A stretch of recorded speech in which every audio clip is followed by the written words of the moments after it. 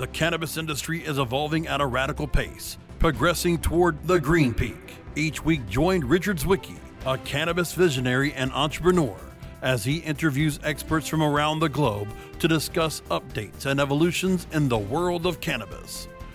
Let's make that climb together up the green peak with your host, Richard Zwicky. Hi, everybody. I'm Richard Zwicky with the Green Peak, and joining us today, we have Peter Padden, who is an associate with Lee & Associates out of Oxnard, California, specializing in advising cannabis industry operators around their property, the landlords, investors, operators, all in terms of the best strategy with regards to your property, leasing, buying, or disposing thereof. Welcome aboard, Peter. Thank you very much for having me, Richard. Excited to be here. Yeah, no, great to have you on the show. I know this is a question that comes up for me a lot with when companies are calling me to consult and ask about different strategies around the cannabis industry, is the strategy around their property. And, people don't know, should they buy, should they lease? What's the best strategy? And so it's never a simple answer. Especially in the cannabis industry, there's no doubt. Yeah, and one of the first things that comes to mind with it is a very traditional business question is that the best use of capital? And at what point does it cut over between being a wise buy and you've got a better use of capital for your business? 100%. And it is something that everybody really needs to ask themselves, because typically the first piece of advice I give anybody is own it if you can. But because of what pricing tends to do in the cannabis space, as well as overhead and taxation, sometimes that's not the best strategy for people. Usually what I tell them is look at your business and decide what kind of scale you need. Dispensary businesses are more likely looking to set up lots of locations, or rather as many as they can. Maybe leasing is a better idea because you can spread out a pile of capital over more locations and use that to generate more revenue. If you're manufacturing or a cultivation operator, it may make more sense to just own the 1, 2, 3 assets that you need, so that you're not paying some sort of exorbitant lease rate month over month, and increasingly so as annual escalations kick in. So it's really take a look at your business and what's best for you. Yeah, and that cash flow is early on, companies need every dollar they can get, and as soon as they start really selling product, presuming it's profitable, they can use it to secure more and more assets. And I think you raised a good point there, which is, a retailer should have a different look and focus than a cultivator.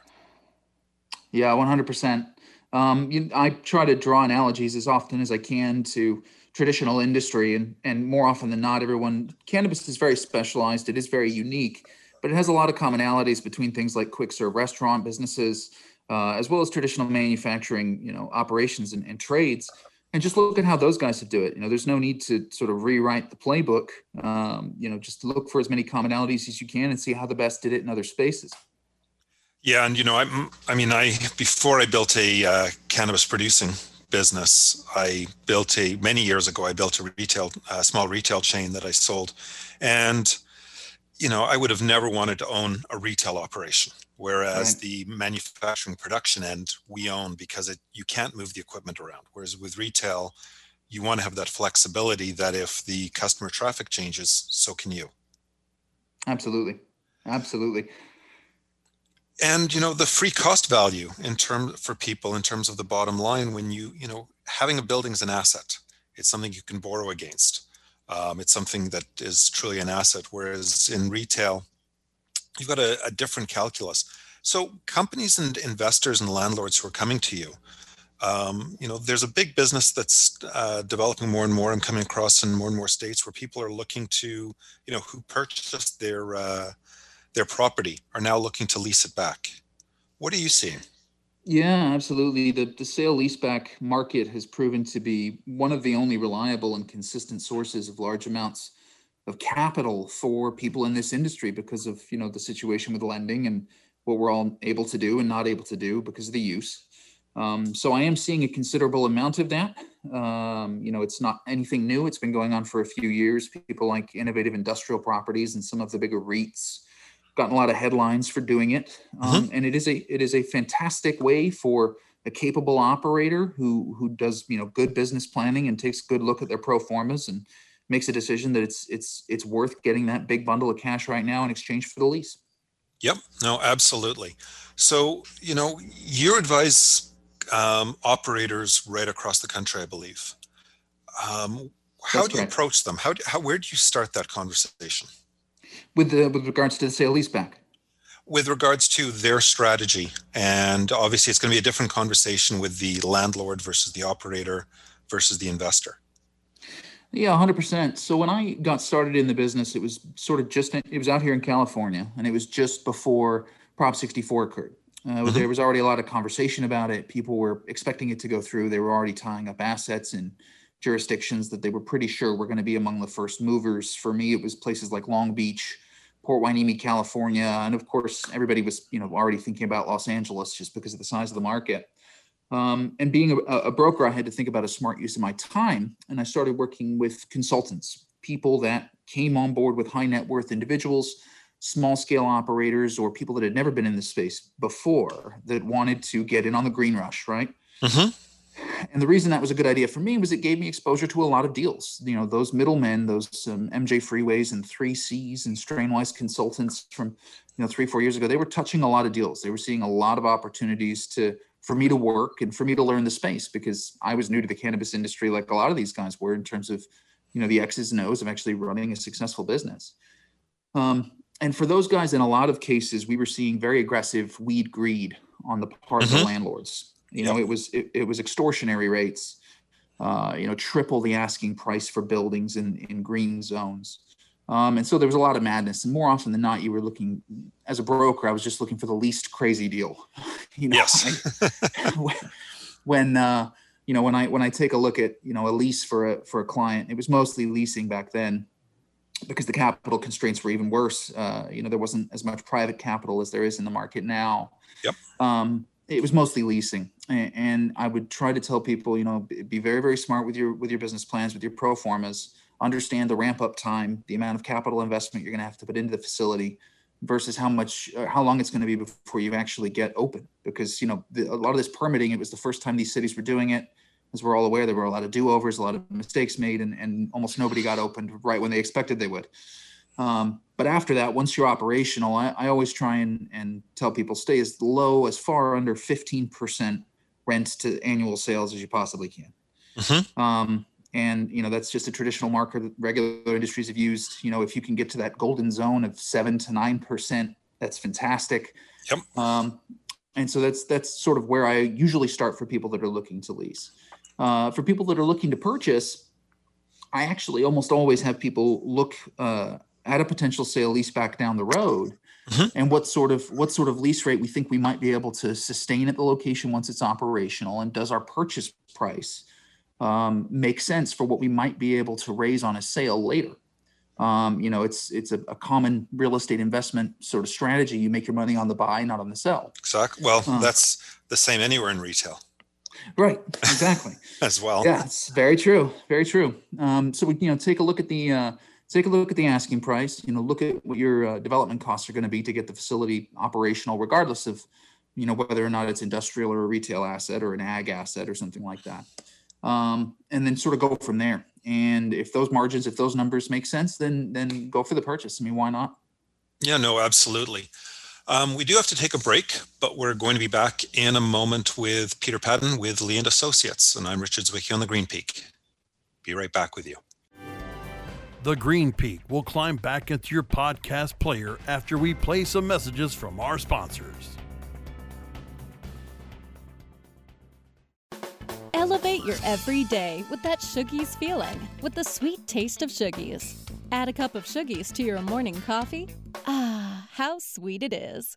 Shuggies infuses cannabis and cane sugar to make it the perfect sweetener with benefits. Make your happy hour happier with a dunk of Shuggies in your drink. Order your Shuggies now at shoogies.com or find it in dispensaries throughout California. Whenever you crave a little sweet, pick up Shuggies, the sweet, sweet take-anywhere treat. Climbing our way up, up, up to the Cannabis Summit of Success. Cannabis Radio is back with more of the Green Peak. And we're back on the Green Peak with Peter Padden. And Peter, just before the break, we were talking about leasebacks as a strategy, and the outlook and the like. And if you're looking at building an operation in a high growth area or an area that's expected to be high growth, that's a fantastic strategy because you're securing your property and you're taking advantage of the gain over time. If it's an area where you're uncertain or that growth moves around a lot, that's probably less enamoring. But it also depends the area of the business you're in. Now, we talked a bit about retailers, needing to get to 7 to 9% and max at 15% of their sales going towards rent or leasing costs. Manufacturers are going to be, in a slightly different boat, but not too far off. You mentioned about landlords and the green rush. Are you still seeing a lot of landlords successfully able to get much higher rates than they would normally? I am, unfortunately, and every time it happens, it's bad motivation for other landlords to try and do it next time. Mm-hmm. In general, particularly in California, where things got real nutty for a while there, I am seeing pricing come down. There's been consolidation in the market. That entire conversation around market consolidation has gotten into the mainstream as much as for landlords as it has for operators. And so there's more awareness around the fact that we need to be smart partners as landlords and create a lease that is fair to the operator and puts them in a position to succeed. Because the value of that lease is only as good as, the strength of the operator, right? So we are seeing it much more so in the retail world, especially when you're seeing sort of capped licensing programs where a city will open and they say they're only going to give 2-3 licenses. Right. The landlords know that a great location with good parking in the right part of town does have inflated value. And unfortunately, there's no sort of marker for what that inflation, should go up to. So it's sort of whatever their imagination, shoots out and whatever, an operator will pay. So typically what I try and tell people if I'm advising a landlord while it might look great, in 3, 4, 5 years, you really may be regretting getting that $9 a foot for a retail location when it should have been $4. Mm-hmm. And I say, be willing to take less money from a credit operator with a very capable brand and a history of success than more money from somebody who's just desperate. Oh, absolutely. And, the operator themselves also has to be wary. The revenues are crazy early on when the licenses come out and there's few locations, but over time, they're going to come crashing back down. And it's going to be like any other retail operation. It's just what it is, and a very competitive space and limited margins and gains, and you don't have that flexibility for rent. How often do you see, speaking of which, how often do you see percentage rent deals in the space? More and more. In my opinion, they're actually incredibly fair, and they're a fantastic idea for operators and for landlords, because what they allow for a floor for the landlord. He's guaranteed a certain monthly return, which is more than likely going to be more than if he'd leased it out to a traditional retail business. But he's protecting, the downside sort of for the operator. The operator has a reliable amount they can pay, and if they kill it and they do a great job and they make all the money in the world, well, the landlord gets to go on that ride with them and participate, but at a constrained amount. Mm-hmm. So it helps, the landlord in the great times, it helps the tenant in the tough times, and I think it's a fantastic deal for both parties. And you're seeing more and more of those across the industry as a whole. Is it the landlords who are coming to the recognition, or are retailers starting to push that way? I'm seeing retailers suggest it more often than not. Mm-hmm. Percentage rent in traditional retail was usually reserved for very high-end locations, sort of restaurant sites on Sunset Boulevard type of deal. So you may have a lot of landlords, even institutional ones, experienced guys that don't do a lot of percentage rent deals. So if I'm advocating on behalf of an operator, I'll sort of, extol the virtues of the concept, show them the potential upside, maybe put together a little financial model on what that could look like based on the tenant's pro formas, but also explain how it helps keep their tenant healthy. I would say of the last, let's call it 6 dispensary leases I've put together, 4 of them have included some sort of percentage rent clause. Interesting, because I used to do percentage rent deals on any location that I was concerned about, where the landlords were approaching me and I wasn't too sure, in the long-term viability, because that minimized the risk as well.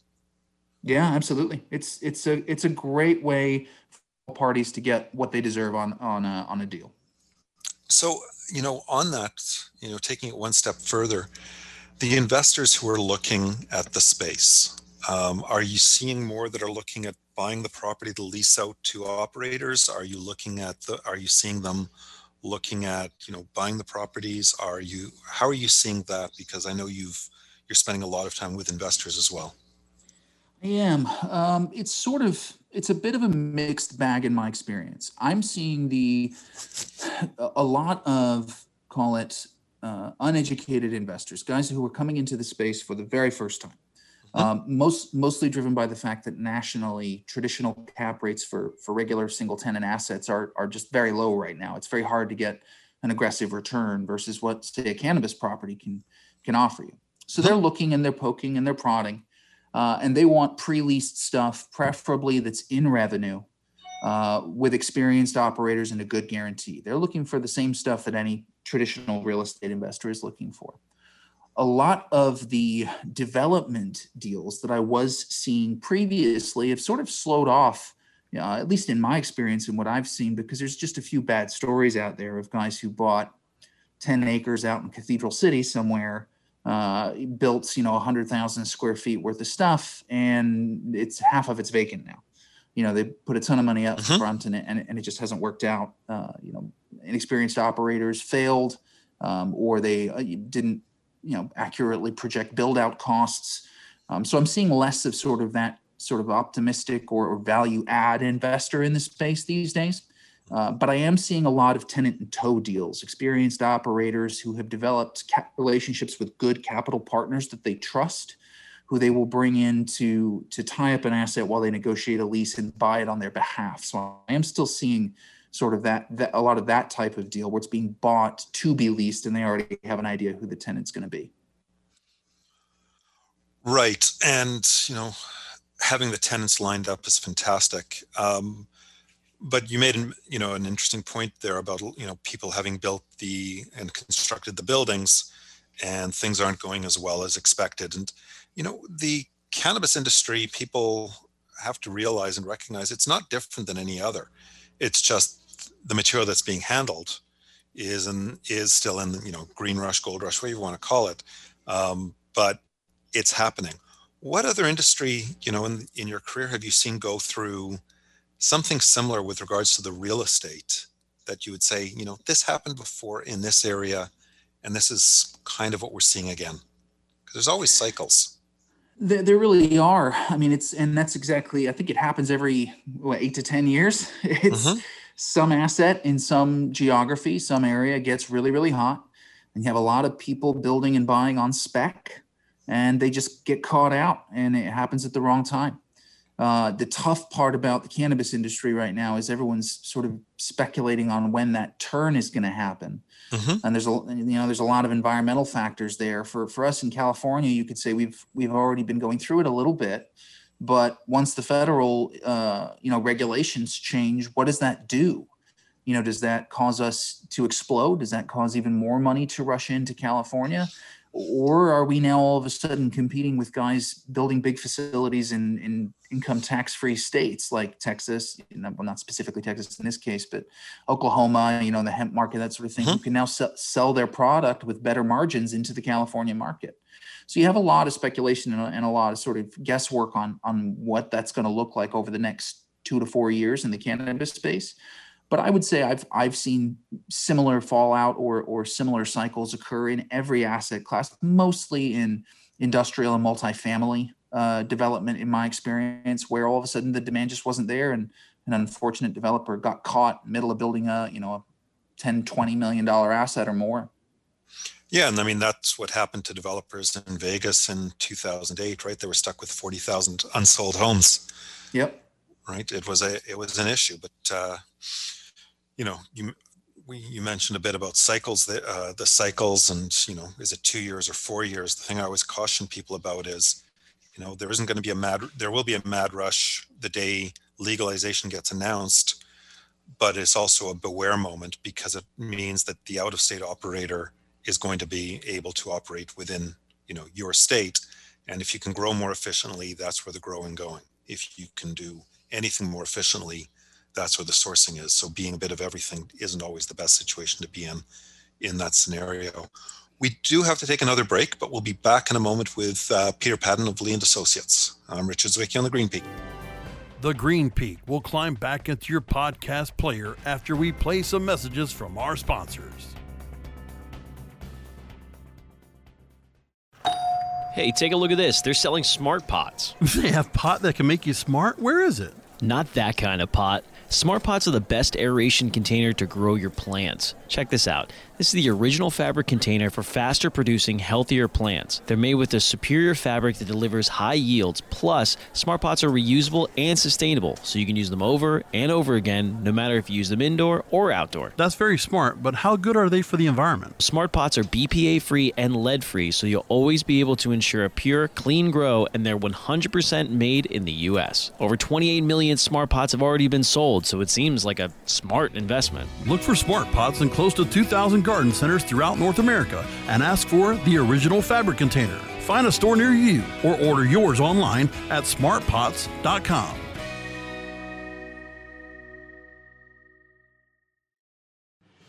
Climbing our way up to the Cannabis Summit of Success.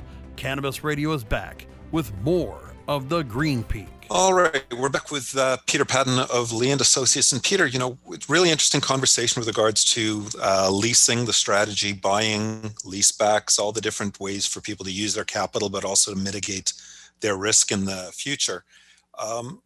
People who are looking to set up in the industry or are already operating in the industry and thinking about cash flow and opportunities, either opportunities to use free cash or looking at 6 months out and saying, we may run into a problem. They're wise to speak to you about, what they can do with their leasehold, their land, and everything else. How do they get in touch with you? But also, what's the right frame of discussion that you want, people to be thinking about when they come to you? Yeah, 100%. So, people can reach out to me. My email address, ppadden@lee-re.com. You do a search for Peter Padden, Lee and Associates. I'm the first thing that pops up in Google, so it's easy to get a hold of me that way.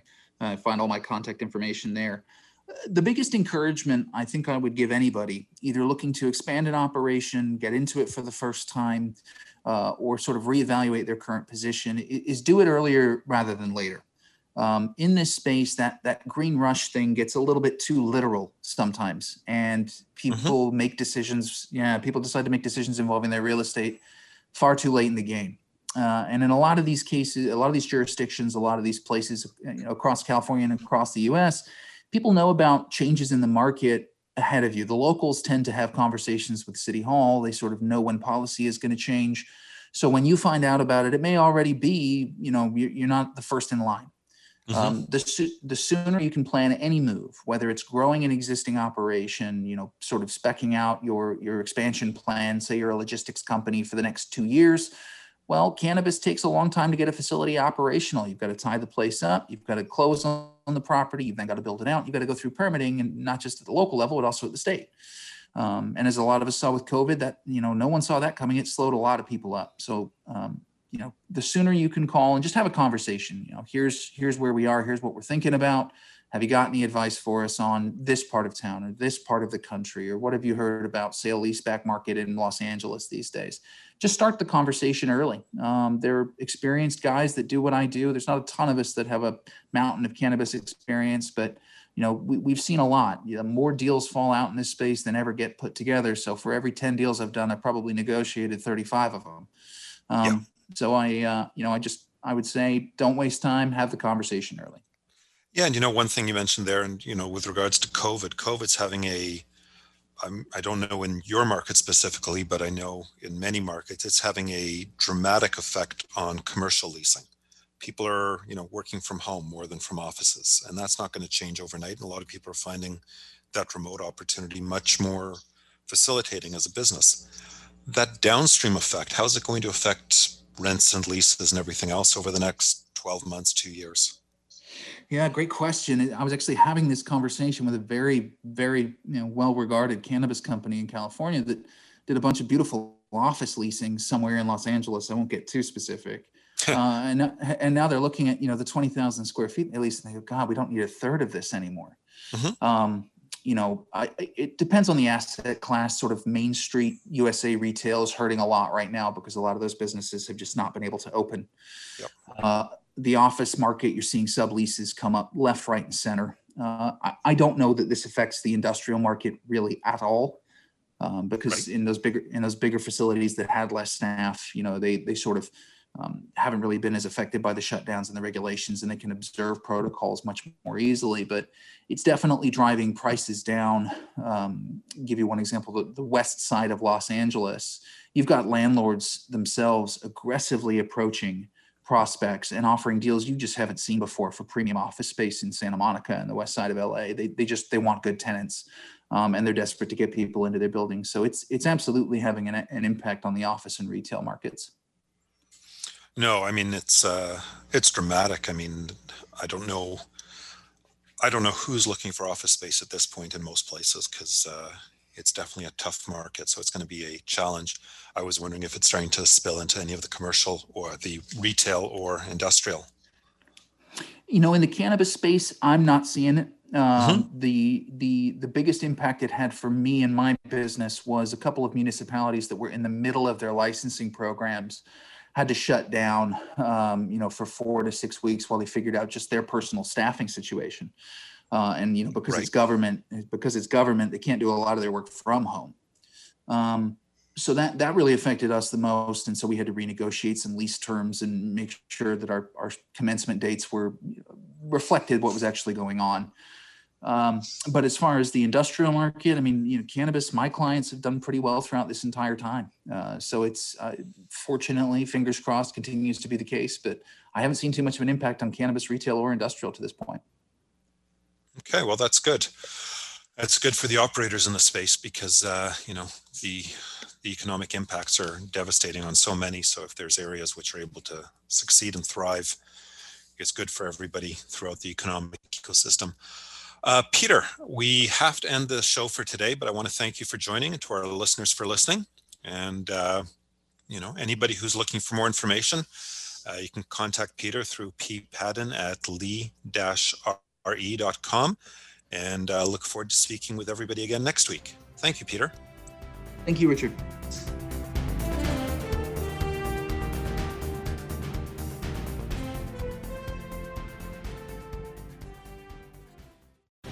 The opinions expressed on this CannabisRadio.com program are those of the guests and hosts and do not necessarily reflect those of the staff and management of CannabisRadio.com.